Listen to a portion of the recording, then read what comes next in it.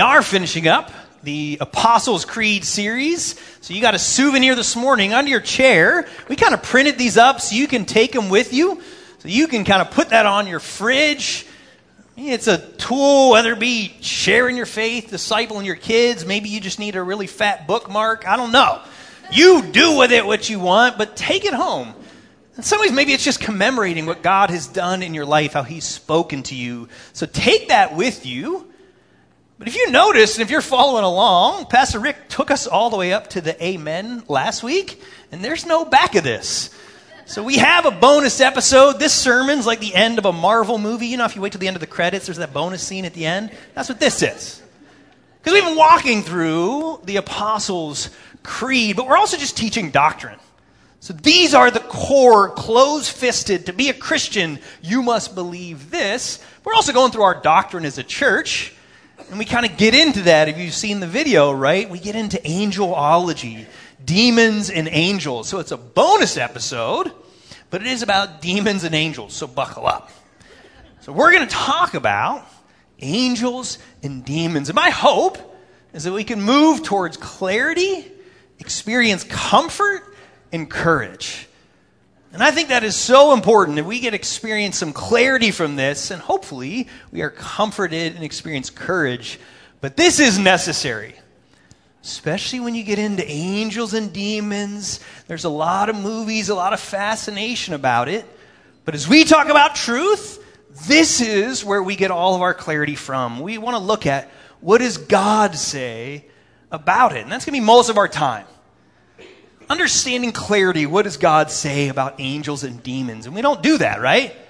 So what we do to develop our view of the spiritual realm, we kind of have this big pot, and we mix in some sentimentality that makes us feel good, like guardian angels. Isn't that nice? Think of guardian angels. I have a little angel on my shoulder playing a harp right now, so I want to believe that. And then we mix in maybe some culture, tradition, maybe some movies. You know what I believe is every time a bell rings, an angel gets his wings. I believe that. You know, and I believe they're great in the outfield. You knew the Danny Glover reference was coming, right? Angels in the outfield, it's a classic. Right? And that's what we do. We take all of this, what culture says, and that's what we believe. But what does Scripture actually say?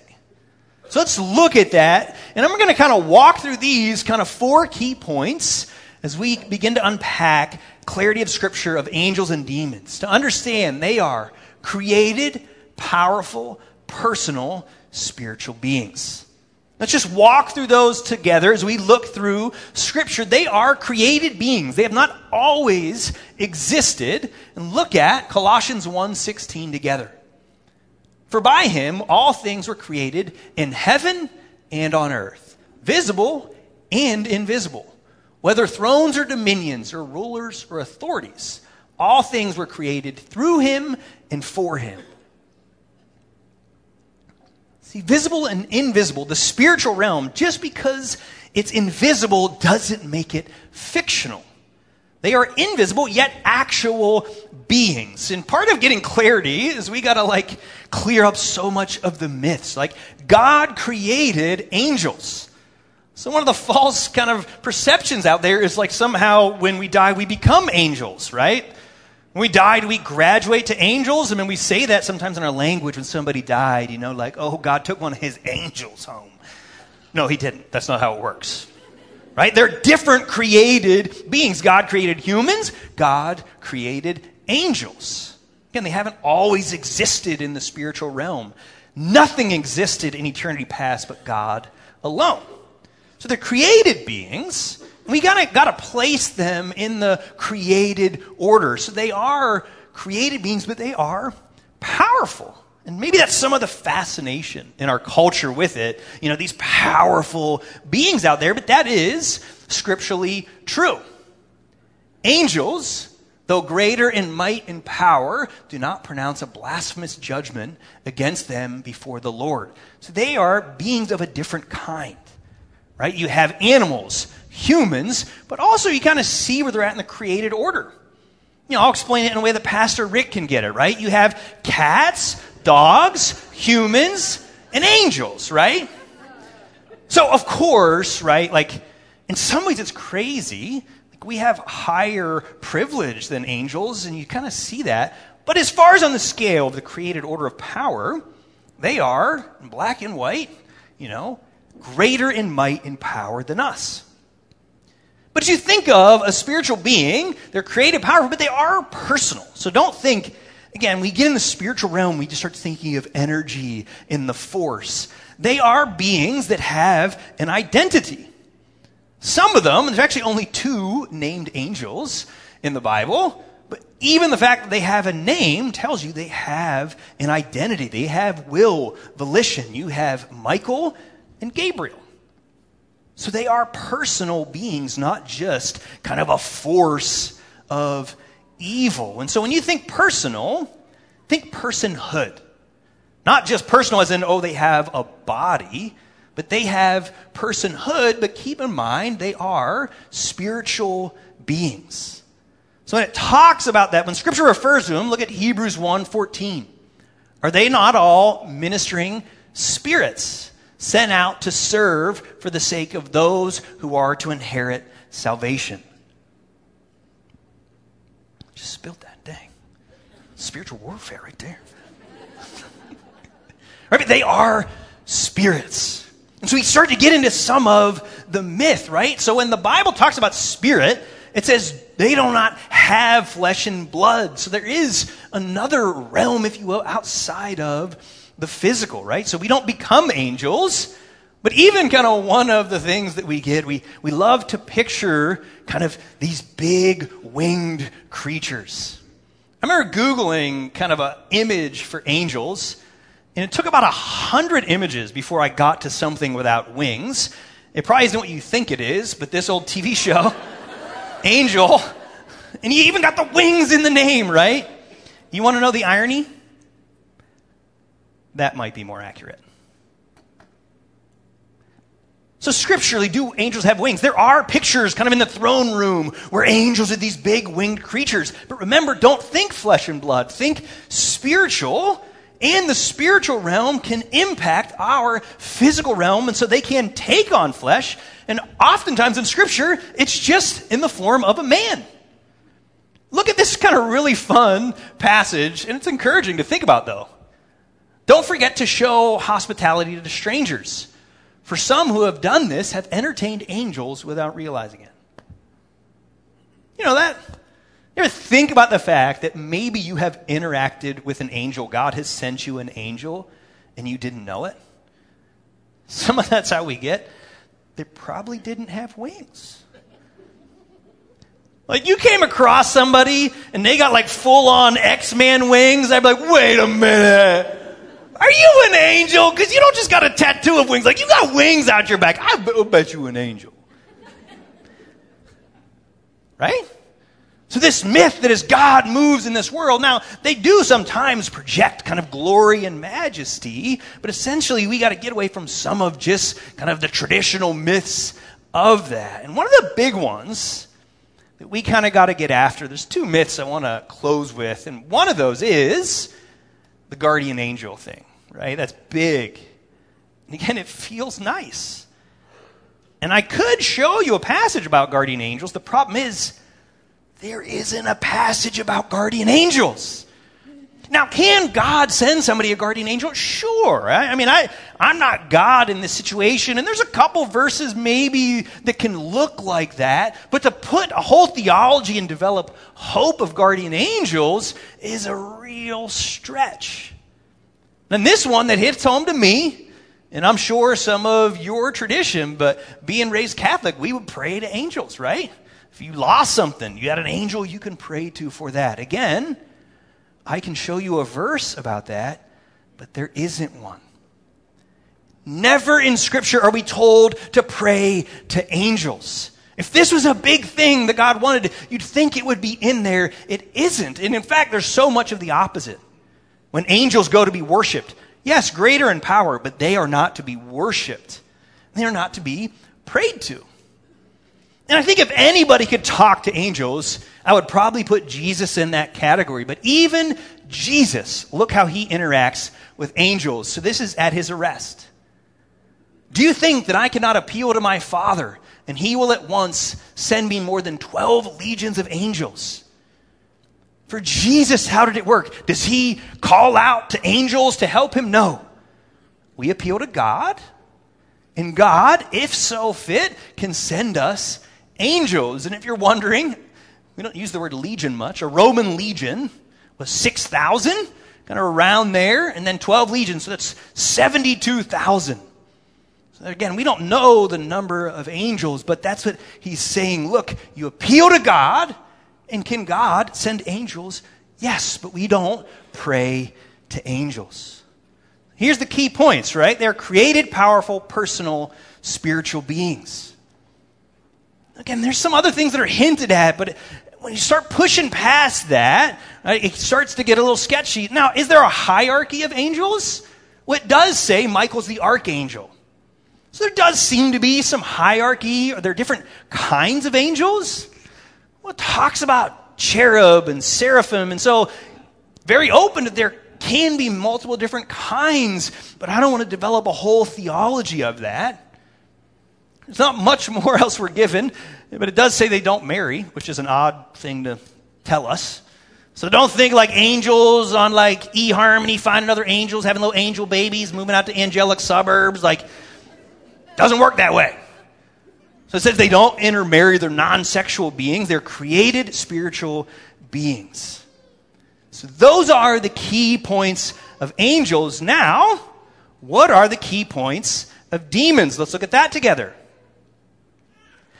Demons are created, powerful, personal, spiritual beings. Again, we're starting to even unpack some of the myths out there to understand.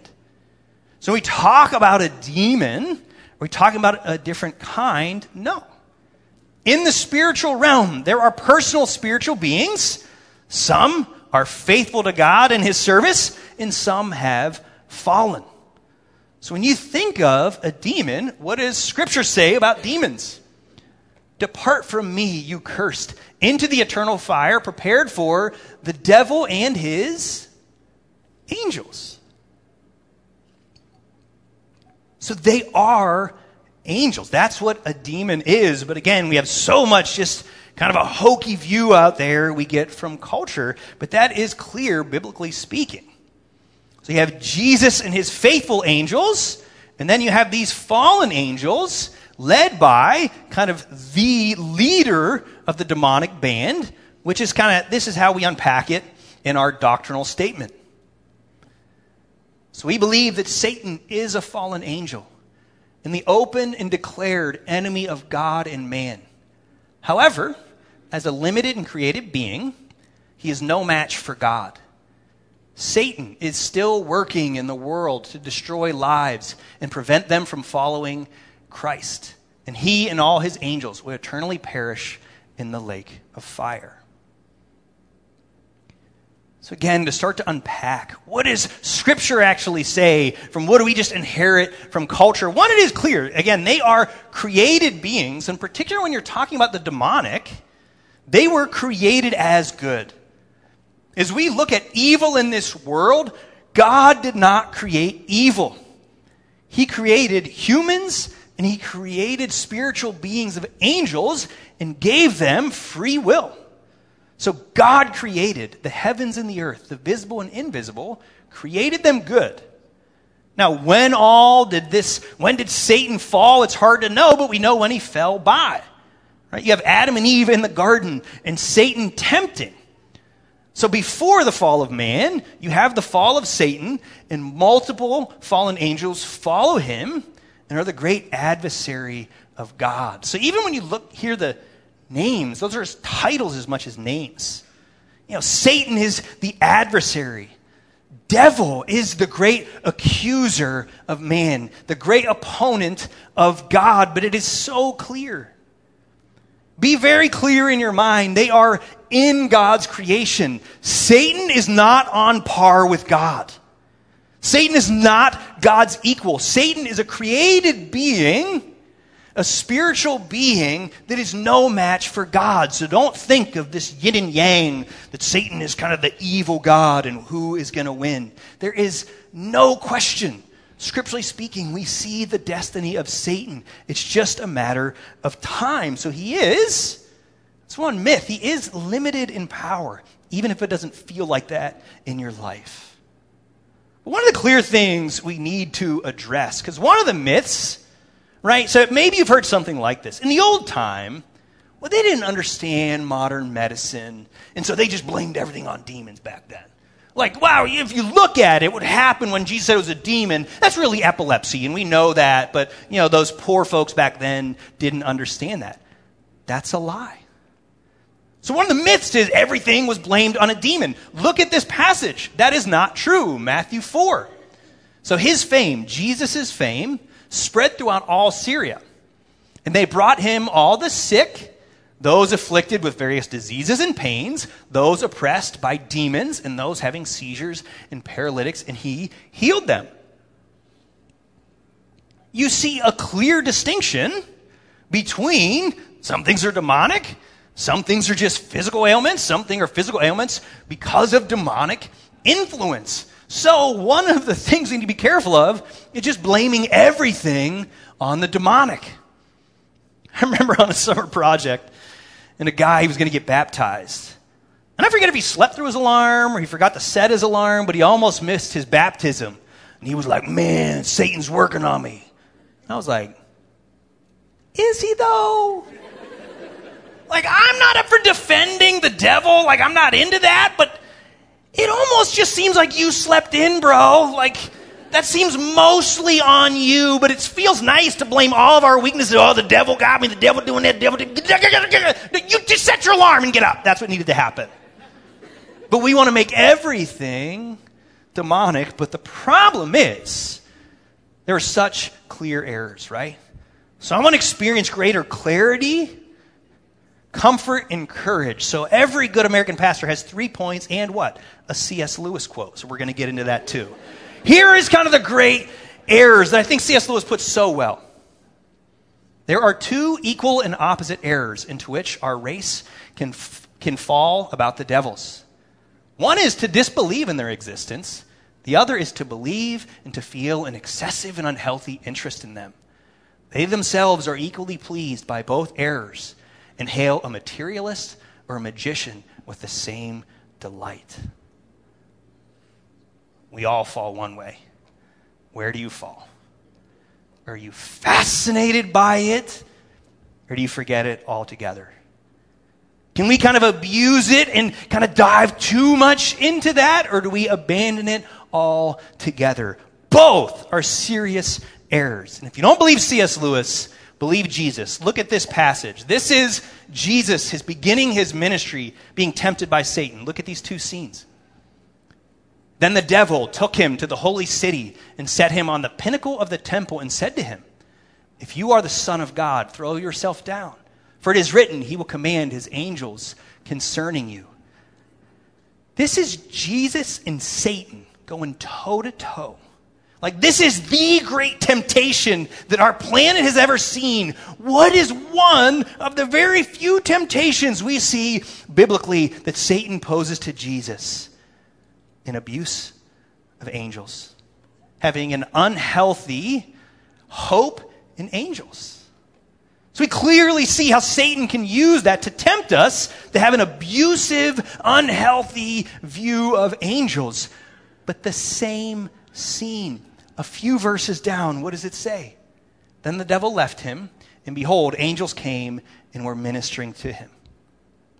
Right in the same scene, right? We see the abuse of angels and demons, and we see the beauty of it. And how do we kind of avoid both of those errors? Look, think about this phrase a lot, right? There's more than meets the eye. Kind of see that in movies when something else is going on. There's more to this than meets the eye. As you look in this world, as you live in this world, there is more to it than meets the eye.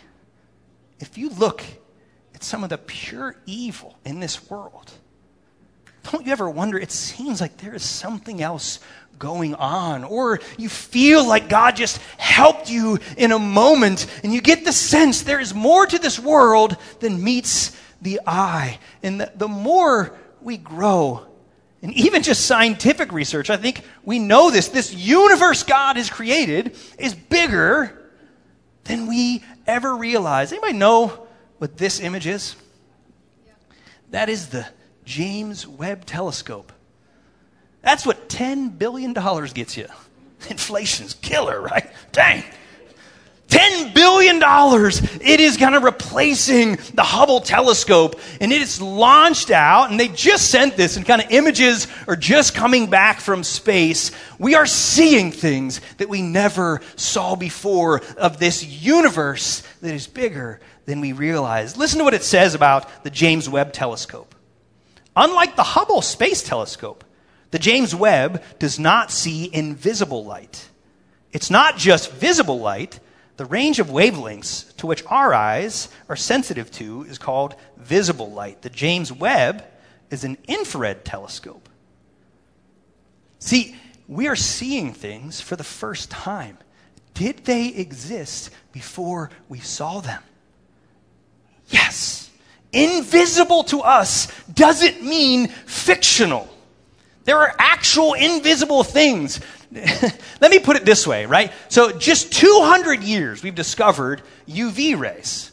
Infrared rays. These are things, these are wavelengths, light energy beyond what we can see.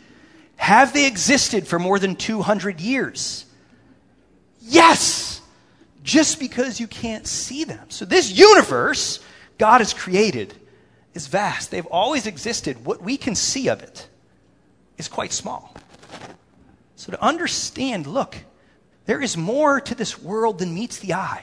Just because you can't see it doesn't make it not real. So I want to get to the place where here's the hard part. Most of us believe in it. But do we really believe in it? Like if you believe there is a spiritual realm beyond this world, raise your hand. That's like most of us. But here's the problem. Do you really believe it and live in light of it? See, in Stowe Rocks in my high school, when you want to find out if somebody was for real about something, you didn't just say for real, you said it twice and you changed the pronunciation. Like you want to know if they were for real, like for real, for real? And you could even use it as a question and be like, for real, for real? And they'd be like, for real, for real. That's how we are with angels. Yeah, I believe demons are real. No, but like, for real. Do you live in the universe that God has created? That there is a spiritual battle beyond what we can see and actually live like that's true, to really live in God's truth. And I think if we did, we would live different. If I really believed in the spiritual battle raging around me, would I spend so much time scrolling on my phone? I don't think I would. But so with that reality, I want us to experience the comfort of God, but also the courage of God, right? You got angels and demons, right? So what is it for us to really live in light of angels and experience that comfort? We read this verse already, but look at the purpose of angels. Are they not all ministering spirits sent out to serve for the sake of those who inherit salvation? That's us. God sends his angels to help us in this spiritual battle.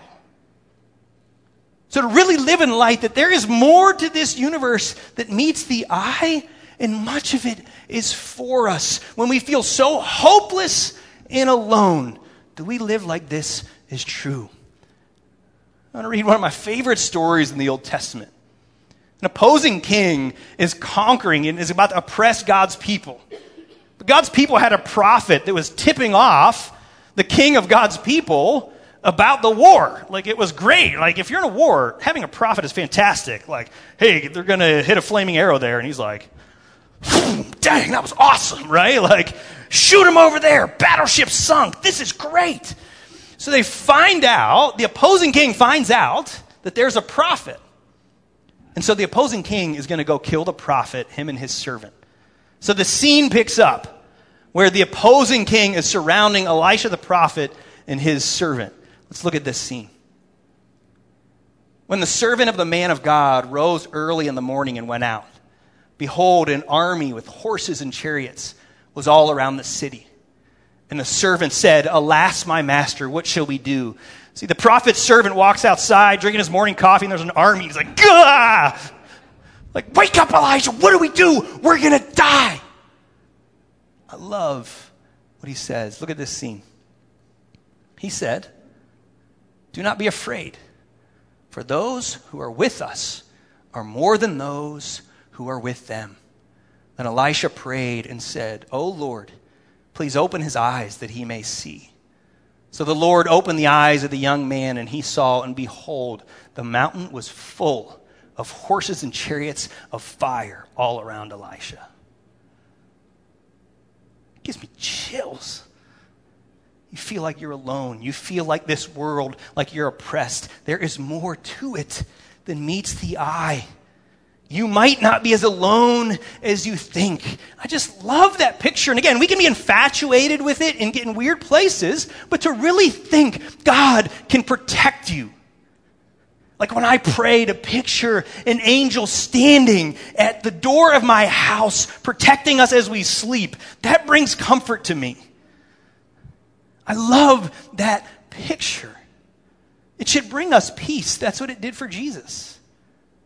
Remember the verse we read about legions?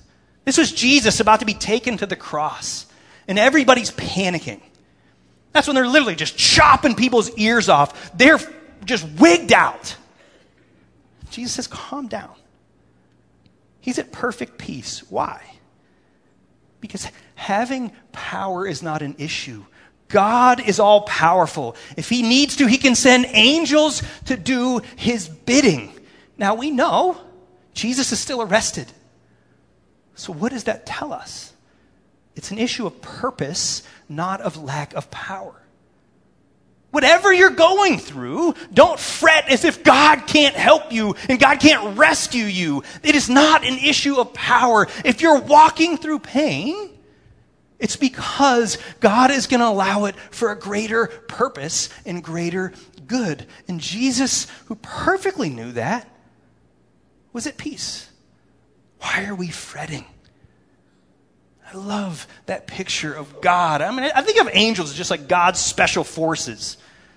I mean, to picture that, like right when you felt most vulnerable, when you felt like Satan was about to take you out, it says he prowls around like a lion. And God sends an angel to your rescue and says, back up. This one ain't yours. Keep moving. Keep going. Back up. I love that. Just picture Archangel Michael just choke slamming somebody. It fires me up. Like that is real. But do we really live like that's true? But there's comfort, but I also want us to experience courage in that. Right? Because there are fallen angels. Look at Ephesians 6, kind of the last biblical scene I want to take us to. This is spiritual warfare, right? Put on the whole armor of God, that you may be able to stand against the schemes of the devil. For we do not wrestle against flesh and blood, but against the rulers, against the authorities, against the cosmic powers over this present darkness, against the spiritual forces of evil in the heavenly places. Therefore, take up the whole armor of God, that you may be able to withstand in the evil day, and having done all, to stand firm. Do you really live like you're in the middle of a raging spiritual battle? Are you just on the sidelines playing church? Or do you live like this is true? Priscilla Shirer did a great study on the whole armor of God. And if we forget that we do not just do battle against flesh and blood, that there's a spiritual battle, she says it this way: we're going to point all the wrong weapons at the wrong culprit. Are we engaging with the army, with the tools that God has given us? Engage in that spiritual battle. I don't have time to kind of unpack the whole armor of God, but I do want to charge you to take courage. That God is greater than the enemy, but we need to get into this spiritual battle. And here's where the Apostle Paul closes with the whole armor of God. He says, praying at all times in the Spirit, with all prayer and supplication. To that end, keep alert with all perseverance, making supplication for all the saints. the very least, right? Like he sums up kind of one of the great tools we have in this spiritual battle is prayer. Are you engaging in God's spiritual battle? Or are we just scrolling the gram as the enemy attacks our families? Did you see what it said, right? The schemes of the enemy. Right? There's something different about being wronged by somebody and somebody scheming to destroy those you loved. What if I told you that somebody was scheming to destroy one of your kids on the way to school? Would you do something about it? Of course you would. And I'm telling you, somebody is scheming to destroy you and those that you love. Are we going to do something about it? I mean, I particularly want to say this to all of us, but to husbands and dads. Do you understand that? Like, the enemy has plans to destroy your kids. Like, as you're sending your little babies off to school and to college, there is an enemy. And are we engaging in the spiritual battle, or are we just kind of wishing them well, hoping it goes well? See, we can't see UV rays, right? They're invisible, but we know they exist. So what do? We protect ourselves. You wouldn't dare go to the pool without just bathing your kids with some sunscreen, right? And we can't see UV rays. You can ignore their existence and get burnt. It's the same thing with this world we live in. There is demonic forces in this world. We can just ignore it and get burnt. So why would we so diligently cover our loved ones in sunscreen without bathing them in prayer? Like, I remember somebody charged me with that. And I'll charge you with that too. He said, I never want to leave the home without praying over my family and covering them in prayer. Like, when you put your kids down tonight, will you pray over them? Pray over your home. When you leave for work tomorrow, will we just send them out in the spiritual battle uncovered? Or will we, not in fear, it is not to bring about fear, but in preparation, be sober-minded and cover the ones that we love in prayer? Will you bow your heads with me? Father, it is, God, even for me as a pastor to remember with eyes of faith the spiritual realities that we can't see but are very real. God, would you help us to be people of faith, to trust what you have said in your word, to be comforted by it, to know that wherever we are, you can protect us. Sending angels if necessary, but you call us into this spiritual battle. Would we take courage and fight with the weapons you have given us and fight in Jesus' name. Amen. Amen. Let's stand together. Let's begin by responding as we recite this creed together. If you will, say this aloud with me. I believe in God the Father Almighty, creator of heaven and earth. I believe in Jesus Christ, his only Son, our Lord, who was conceived by the Holy Spirit and born of the Virgin Mary. He suffered under Pontius Pilate, was crucified, died, and was buried. The third day he rose again from the dead. He ascended to heaven and is seated at the right hand of God the Father Almighty. From there he will come to judge the living and the dead. I believe in the Holy Spirit, the holy universal church, the communion of saints, the forgiveness of sins, the resurrection of the body, and the life everlasting. Amen. Let's sing.